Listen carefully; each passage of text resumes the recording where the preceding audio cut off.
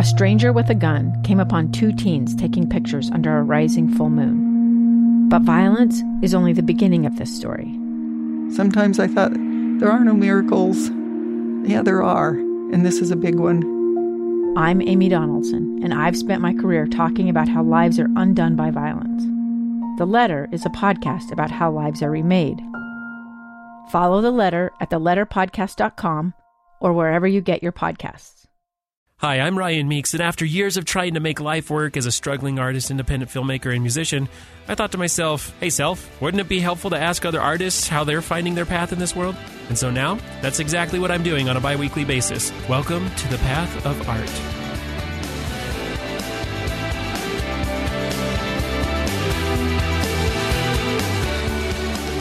Okay, welcome to the Path of Art. I'm Ryan Meeks, and today we have Brett Wagner on the show. And Brett Wagner, he's known for many of his roles in some horror films, specifically Leatherface from the Chainsaw Massacre film. Welcome to the show, Brett.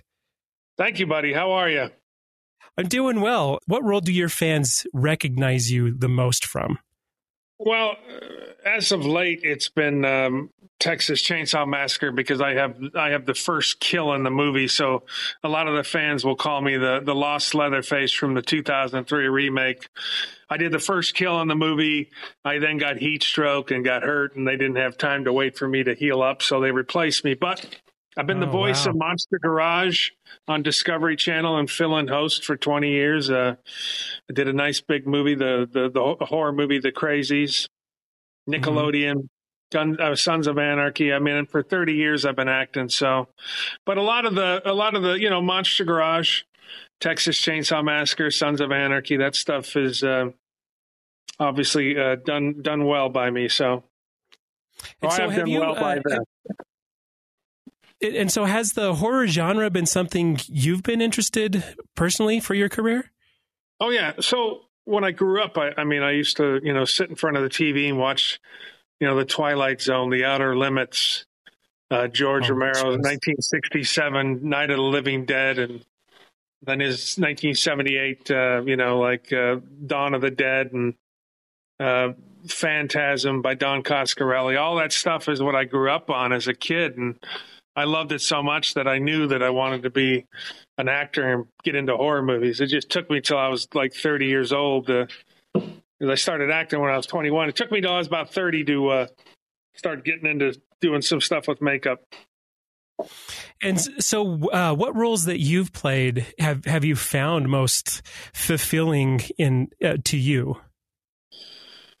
I mean, that just depends. I love, my first movie I ever did was called Bicentennial Man with Robin Williams. And, I got to sit there and film with Robin Williams, which was pretty incredible. I love, I got to work on the TV show Mom with Allison Janney and them. I've done over 100 TV shows and films, but, of course I love doing the horror. I love being able to dress up and not dress up like in a dress, but dress up in an outfit like Leatherface. Not that I'm opposed to wearing a dress if the role calls for it. But I love put the makeup on, the prosthetics, and I love to get out there and scare people. So definitely the horror and science fiction stuff is great. So you said you started around you're around 20 years old, and then you started to see the roles that you wanted to get when you were about 30. So it's a good 10-year period. What would you say is kind of a normal day-to-day like in an actor's life, such as yourself? Well, back then, of course, when you first start acting, you got to have a night job, right? So I worked all the bars. A lot of actors in LA and around, whether they're Atlanta or New Orleans, you got to have a night job because your days back in the day, because now you would audition during the days once you get an agent. So your days had to be free for you to go out and audition. And then you got to pay the bills because you can go and audition for 25 things and hopefully you book one, so that's a long process. It's either feast or famine. Then you can book stuff. It always happens. You book a TV show and then all of a sudden your agent says, hey, at lunch, can you get away because they want to see you for something else? And you're like, I can't get away. I'm on, I'm working, but, yeah, well, sometimes you don't have a choice. If you're working on a $100 million movie in LA, or you're working at Warner Brothers or Fox at the studios, you can ask the first AD, or if you know the director, you can say, "Hey, listen, at lunchtime, can I get away to go to this other audition?" Usually, you can't do that, and I don't try to rock the boat. You're lucky, and you feel good when you get any kind of acting gig. And like I said, for the first 10 years of my acting, I would get a little bit of work here and there, playing a bad guy, a biker, or a redneck, or a killer and stuff. And then I'll tell you what changed for me is I started doing some pro wrestling at 30 years old, and being able to work a crowd of 30 people in a little mom and pop, backyard deal, and then go all of a sudden work 1,000 people in a big auditorium. You learn to work a crowd. So once I learned how to do that, my auditioning, going into a room where there might be a director and a casting director and a couple people, it seemed to be a lot simpler. So working with a live crowd, and then you go into from the pro wrestling, and then going into a room with 5 people, I seem to have mastered that. So, but with COVID, a lot of things change, and now we don't go into audition for rooms. We do a self tape. You set the camera up, you do your stuff, and you send it into the casting director, which I think hurts. It hurts me because I'd rather be in there conversating with everybody, and because you get one chance then, right? Well, if you're in the audition with physical people there, they can say, "Hey, Brett, that's not how we want it. Can you change it?" When you're sending in your self-tape, you get one shot at it, and you hope they like it. There's just so much rejection in your field, especially now with COVID. Right? You can only send in one tape, and you can't control if you can turn that into a victory or failure or not, just because it all depends on how well you did. How do you deal with that? How do you move forward from rejection? Well, that's a good question. Acting is rejection, right? So you got to focus on other stuff. So as an entertainer, because I am an actor, but I'm an entertainer, right? So I've done radio shows. I do hosting. I've hosted a couple TV shows, a drag racing show on Speed Channel, the Monster Garage, doing the voiceovers. I've been the voice of a lawnmower company in Batesville, Arkansas for 20 years called Bad Boy Mowers. So you got to do everything, right? I mean, I'm 54 years old. I've even gone and filled in at the couple of the bars I used to work, just someone, guys get an acting gig and they say, "Can you please come cover me at the door?" And I'm like, I'm too old to be working a door, but you do everything, right? So I learned a long time ago, if someone says, "Hey, can you do this?" You just say, "Yes, I'll try it." So if you're going to be an actor, get ready to, there is you will be, rejection is the big deal. So you go in for 100, like I said, if you can go in for 25, 30 things over a month and you book one of them, it's almost, that's a victory. So, but, film is coming back big time all over the United States, and LA is no different. So there's a lot more auditions now. But with COVID, you also got a lot of people that never wanted to be actors that decided, "Hey, I'm going to go get some headshots and I'm going to get an agent." And so the market is flooded. Mm-hmm. Right. So there's a lot of competition is what I'm saying.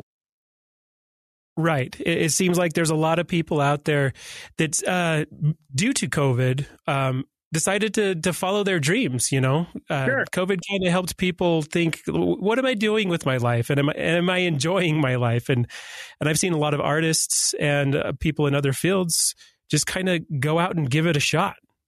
Yeah. Well, I mean, that's the whole thing too, right? Look at if you're going to be in this entertainment world, learn everything, right? Learn how to do an interview with somebody. I MC a lot, so I go to different events, bike events, truck. I got a big monster truck show coming up that I go and I MC on the mic with. Where did I learn that? I learned that doing pro wrestling. I learned how to talk to a crowd of 1,000 people. So 5,000-6,000 more people is not a big deal. You learn to do everything, whether it's radio interviews, whether it's doing the weather on the news, which I've done before. It all works together. It's all a work in progress, and it helps you as an entertainer or as an actor. Is there one skill that you would say is central to doing what you do? Absolutely. And it's talking. It's not being afraid to say whatever. And, I may not know about a subject, right? So I may not know about something, but, as an actor, I can pretend I do, or I can talk about anything. I'll figure it out. I mean, if you know how to talk, it doesn't matter. If you if you're not comfortable talking, and I'm only comfortable in that scene, I'm going to memorize my dialogue. But when a director or a casting director says, "Hey, can you do it this way?" Sometimes people are thrown off, and that makes the difference. That's the difference between you getting a job and you getting kicked out of that room and they go to the next guy, because they want to see that you can improv. So if you're good at improv, and that's one of the things, if someone wants to be an actor, that's a great class to learn with. Take an improv class, because stuff comes at you fast, right? Director may say, "No, do it this way." And if you are stuck in your head with the way you practiced it all for the 2 weeks and learned your lines, and he throws that monkey wrench in there and you don't change it, then they'll get someone else to do it. So being able to talk about anything and not being afraid to talk to public, not being afraid to do an interview.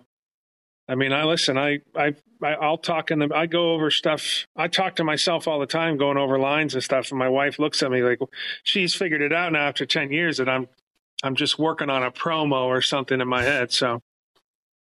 So I've dabbled a little bit in this area. I haven't done much. I've just done a few auditions before. And when I'm practicing, I just feel so weird. Do you know what I mean? Sure. Like when you're talking to yourself in the mirror, did it take you a while to get over that? Is that like a normal thing to feel? Is that kind of like awkwardness when you're just saying your lines down in your basement? No, not at all. But listen, I also, like I said, I've come from the world of professional wrestling. I loved professional wrestling. So you're cutting promos all the time. I'm going to be driving to a match that, it's an hour and a half away, and I got to come up with a promo that I'm going to do to the crowd to talk about my opponent, to get the crowd to boo me or cheer me. So acting is no different. I mean, you got to learn your lines, and you got to learn your lines and be able to prepare to do it a couple different ways. And you also got to you can't be shy about it, because if you're shy about it in your house, you're going to be shy about it in front of when a casting director or someone is in a bad mood in that room, and they may be a little angry, and you got to be able to, just come in there, keep your mouth shut. And I'll give you an example. I used to audition. I never got a gig on Seinfeld, but I used to audition for it a lot. So when you get a call back, so we go in and initially you go and you read for the casting director, and they say, "Great, do it just that way. We'll see if we can get you back in next week for the callback." The callback is when you go back in, the casting director's there, maybe some of the writers. So when you went in for Seinfeld, there's a table of 25 people sitting there, and they're all talking and BSing, and Seinfeld's at the end of that table. Right. So there's 25 people in there, and it's so intimidating. Then all of a sudden they're still BSing. You just keep your mouth shut for 5 minutes. And then he goes, "Okay, are you ready?" And you're like, "Yeah, let's go." So now you're doing your stuff in front of 25 people staring at you. 15 of those people are going to be the writers. Then there's Jerry Seinfeld. Then the casting director's there. So if you are not comfortable in your own shoes, you're going to screw up that audition. And might never be invited back, which is terrible. And so, I mean, what happens when that does go down? I mean, that's a pretty rough thing to deal with, I would imagine. Christian Slater's mom was a big, Christian Slater, the actor. His mom was a big casting director, Mary Jo Slater, huge casting director. And Christian used to come to a bar called Jones Hollywood that I worked the door at. And he knew I was an actor. And he said, "Well, man, if you ever run into my mom, you tell her I said hello." Like an idiot, I go in for an audition, and she just yelled at somebody before me. And then she's like, "Next." And I moved out of the chair, go in. And I sit there and she goes, "Hey, how are you? Who are you?" I said, "Brett Wagner." "What are you reading for?" I said, "I'm reading for the role of this football player." I said, "By the way, your son told me," and she cut me off and said, "Are you going to sit there and tell me that my son told you to tell me hello?" She's like, "Are you?" And she yelled at me. She's like, "That's not how you start off the audition, sir." And then I was frazzled. I was done. Wow. So it didn't matter what I prepared. I just got yelled at and chastised by one of the biggest casting directors in Hollywood. And she never brought me in for another 10 years. So, wow. Yeah. So sometimes it's just best to keep your mouth shut. Just do what you've prepared. But then Hollywood is also about taking chances, right? So that just, you have to learn how to read a room. I will cut jokes in auditions. I'll say hello to people in auditions. I'll say, "Hey, it's good to see you. Been a long time. Thanks for bringing me in."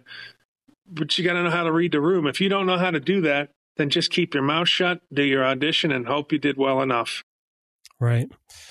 Well, for those that are listening, Brett's going to be in town for a Fear Factory opening.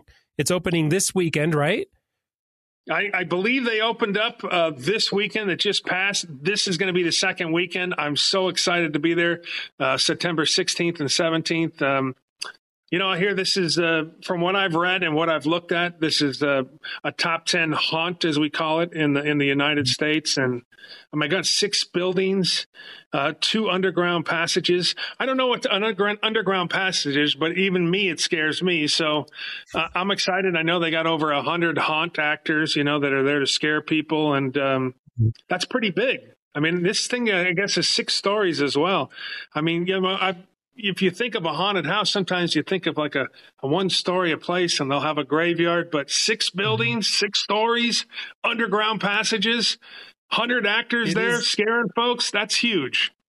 It is insane how big and how well done it is. Have you ever been to it?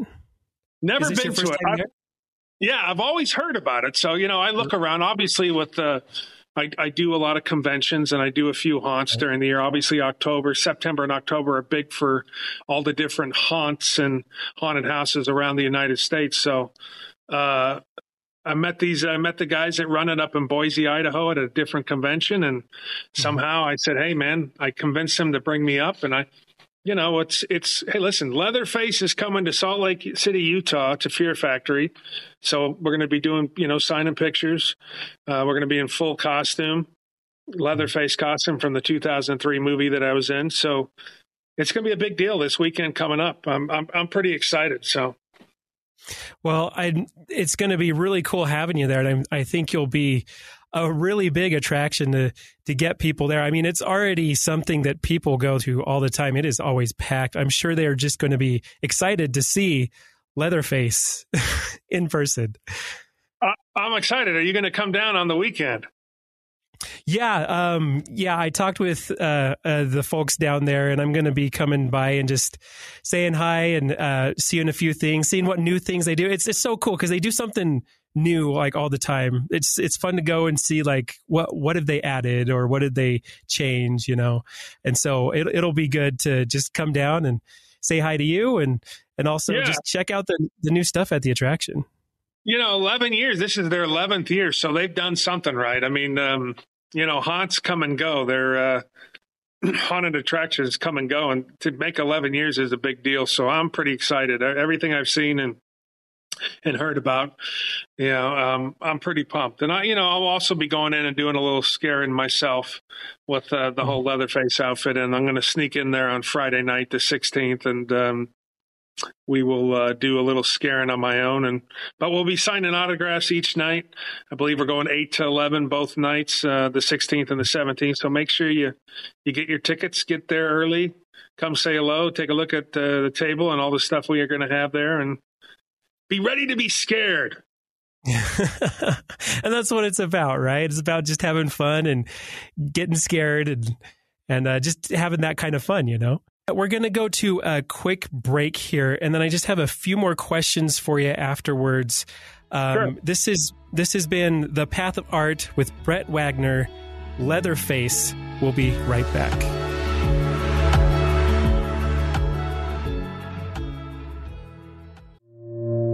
two friends taking pictures of the rising full moon on a summer night. Two teenage kids doing what teenage kids do. When a stranger with a gun and a death wish changed everything. It was violent, it was senseless, and I will never understand it, I will never accept it. I'm Amy Donaldson, and unfortunately, we're all too familiar with stories about how violence shatters lives. But what we rarely see is how they are rebuilt. In a new podcast, The Letter, we relive tragedy, but only so we can hear the rest of the story. The struggle to reclaim lives, the realities of grief, and the possibilities of forgiveness. I believe in miracles.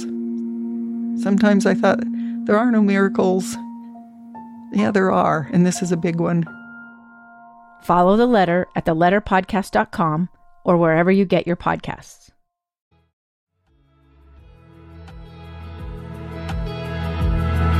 Welcome back to The Path of Art. I'm Ryan Meeks. I'm here with Brett Wagner. He was Leatherface. If you're into the horror genre, you would know exactly who that is. And he's going to be down at Fear Factory this weekend. And so we talked about who he is and what he's doing now, and I kind of want to get into where you came from and maybe lessons that you've learned, Brett. So what got you interested in acting, like, in the first place? I mean, it's simple, right? Like I said before, I used to sit down and watch, my parents would plop me in front of the TV, and Twilight Zone was one of my favorite TV shows, The Outer Limits. As I got a little bit older, I'd watch the Night Gallery, Rod Serling's Night Gallery. So did you live in L.A. when you were young? Yeah, I'm born and raised in San Fernando Valley, Northridge, California. So I'm in Los Angeles. Were you also around a lot of acting, and did that have any role in your interest in it? No, I wasn't around any acting. I mean, I started working the bars as a bouncer and security probably at, 18 years old. So I would run into some actors, but I knew well before that. I knew as a kid that I wanted to get into acting, and that was just something I was going to do. My dad was a stockbroker. My mom worked at a school that I went to, which was terrible because whenever I got in trouble, I'd have to walk past her desk when I'd go to see the principal. But yeah, I definitely wasn't going to be a stockbroker. Right. At the time with my size, it was easy to go work a bar and, make your $75 cash a night. And I thought I was rich. And then, soon slowly realized when I hit about 20 that I had to start thinking about something. And I got into an acting class, I think when I was 20 or 21, and, and just never looked back. And I mean, it didn't happen overnight. Obviously, I didn't start really making money until I was about 30 being an actor. And then I got to be the voice of Monster. I got into pro wrestling, which led to me doing a documentary called Wrestling School for Discovery Channel. And that producer, his name's Tom Beers, Thom.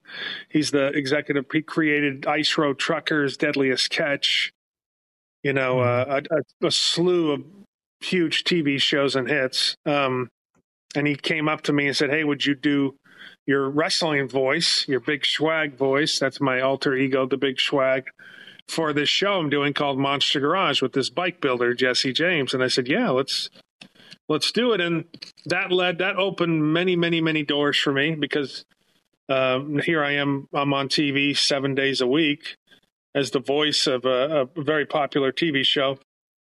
And once in a while I would get on and host it, when Jesse had his appendix burst or they needed some funny gag. And between that and the wrestling, I was starting to get a little bit known. And then eventually I figured I was a full-time actor then, or entertainer. And I quit working the bars, but I've gone back and forth and worked the bars, just because when there's no acting work and we go on strike, you got to do something. So, but the voiceovers definitely helped me. The show Monster Garage helped me, which got me into hosting some other gigs as just the host. And it's a good thing. Like I said, if you can't talk and BS to a camera, then all those opportunities never would have opened up.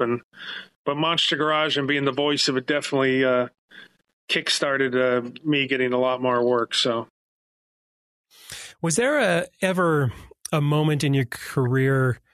Because, I mean, a lot of times, we kind of feel, I don't know, I felt imposter syndrome before when I'm doing something and I'm just like, I'm doing this thing that I feel that's bigger than me, but at a certain point, you kind of get over that. Do you remember when that happened to you? Or do you still feel imposter syndrome sometimes? I think if you're not prepared for whatever the role is, sometimes I will. I remember the first time I went in, I did an interview for a radio show. I didn't interview. I went in, they interviewed me as the big swag from Monster Garage, and we're talking about pro wrestling. And the GM of the station was called Comedy World Network. And they came, and it was strictly on the internet until I got there. But they were doing all these big time comedians were on the show, had their own show on this network. And he said, "Hey, I listened to your interview, and can you do a wrestling show?" And I said, "Can I do a radio wrestling show?" And I said, "Sure." And then all of a sudden I was like, "Oh my God, what am I going to do? I don't know how to do radio. Do I know enough about pro wrestling to do this? I mean, I'm in the business, but do I know enough about it?" But I assembled a few people together. We had a great a guy that got me in there to do the one interview with these other comedians. And I wasn't a comedian, so to speak, but we started off, we called it Wrestling 101. I had, guys that used to answer my phone. John Cena used to answer my phone when the people would call in. And John Cena, the WWE champion like 8 times, and now he's a huge movie star on The Peacemaker, by the way, which is the #1 show in the world, with Robert Patrick, a good friend of mine, and Samoa Joe, who's a big wrestler, was on that show. So we did it for 2 years, and yeah, I was a little nervous. I would get nervous when we had guests on that I didn't know anything about. So the questions, what would you ask?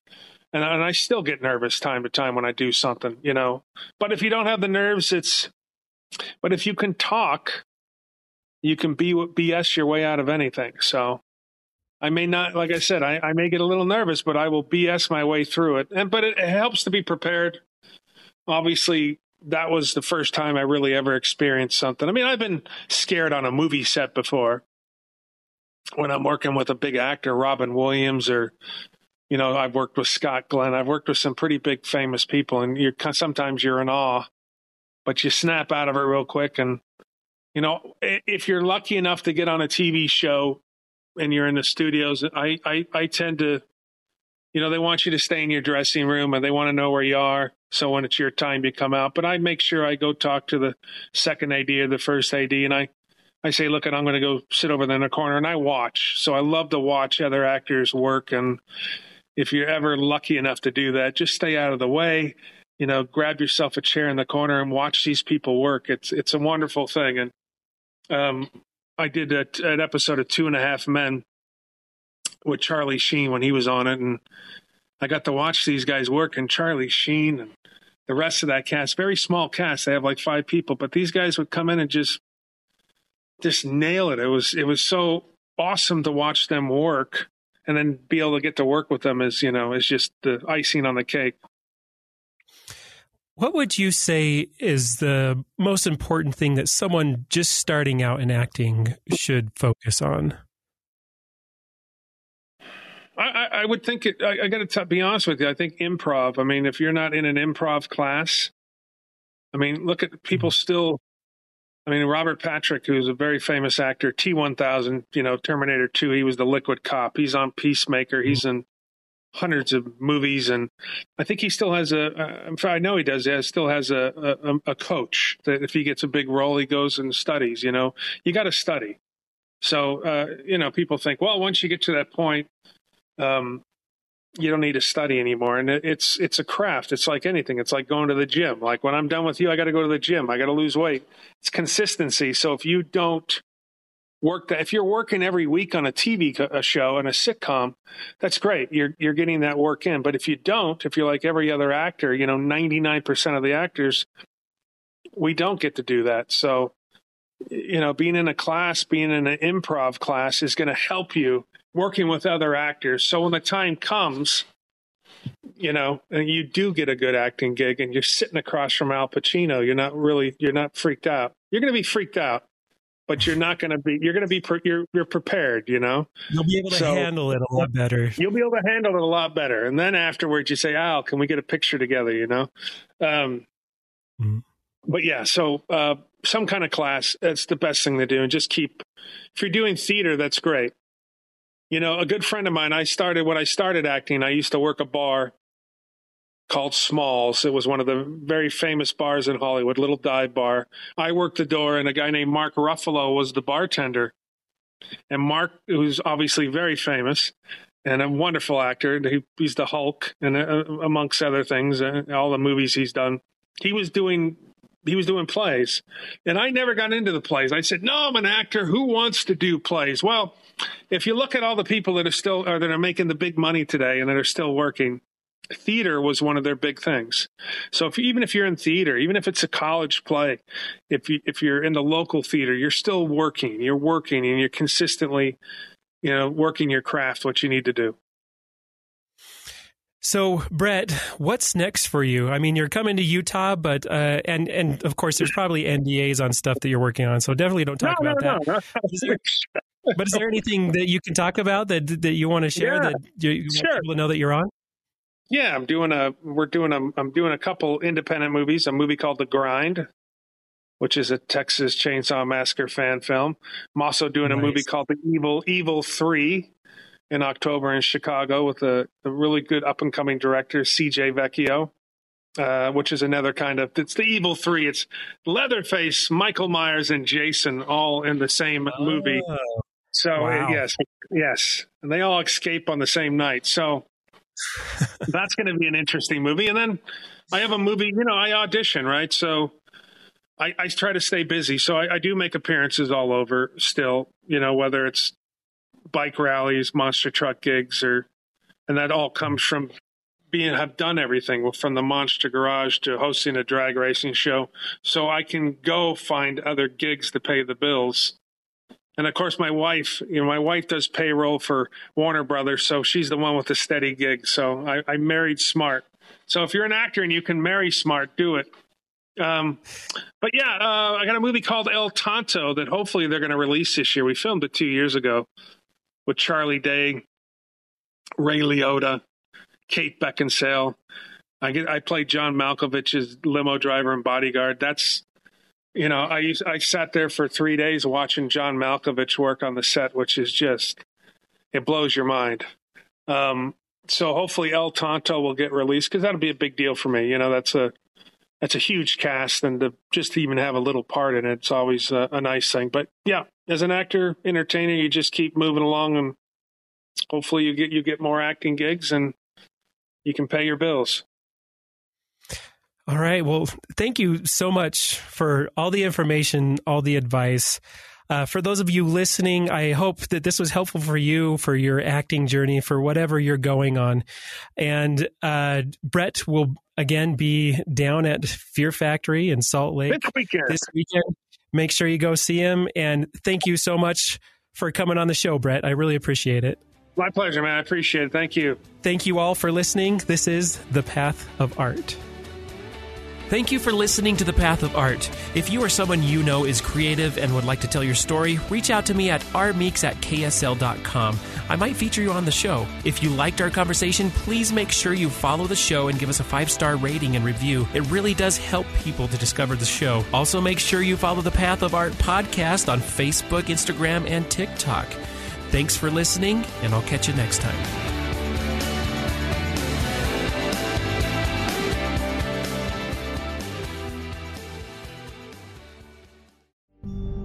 It's the story of an American held in a dark Venezuelan prison.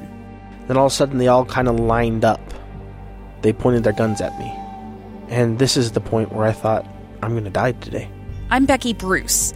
I spent a year working on Hope in Darkness, which now has more than 2 million downloads.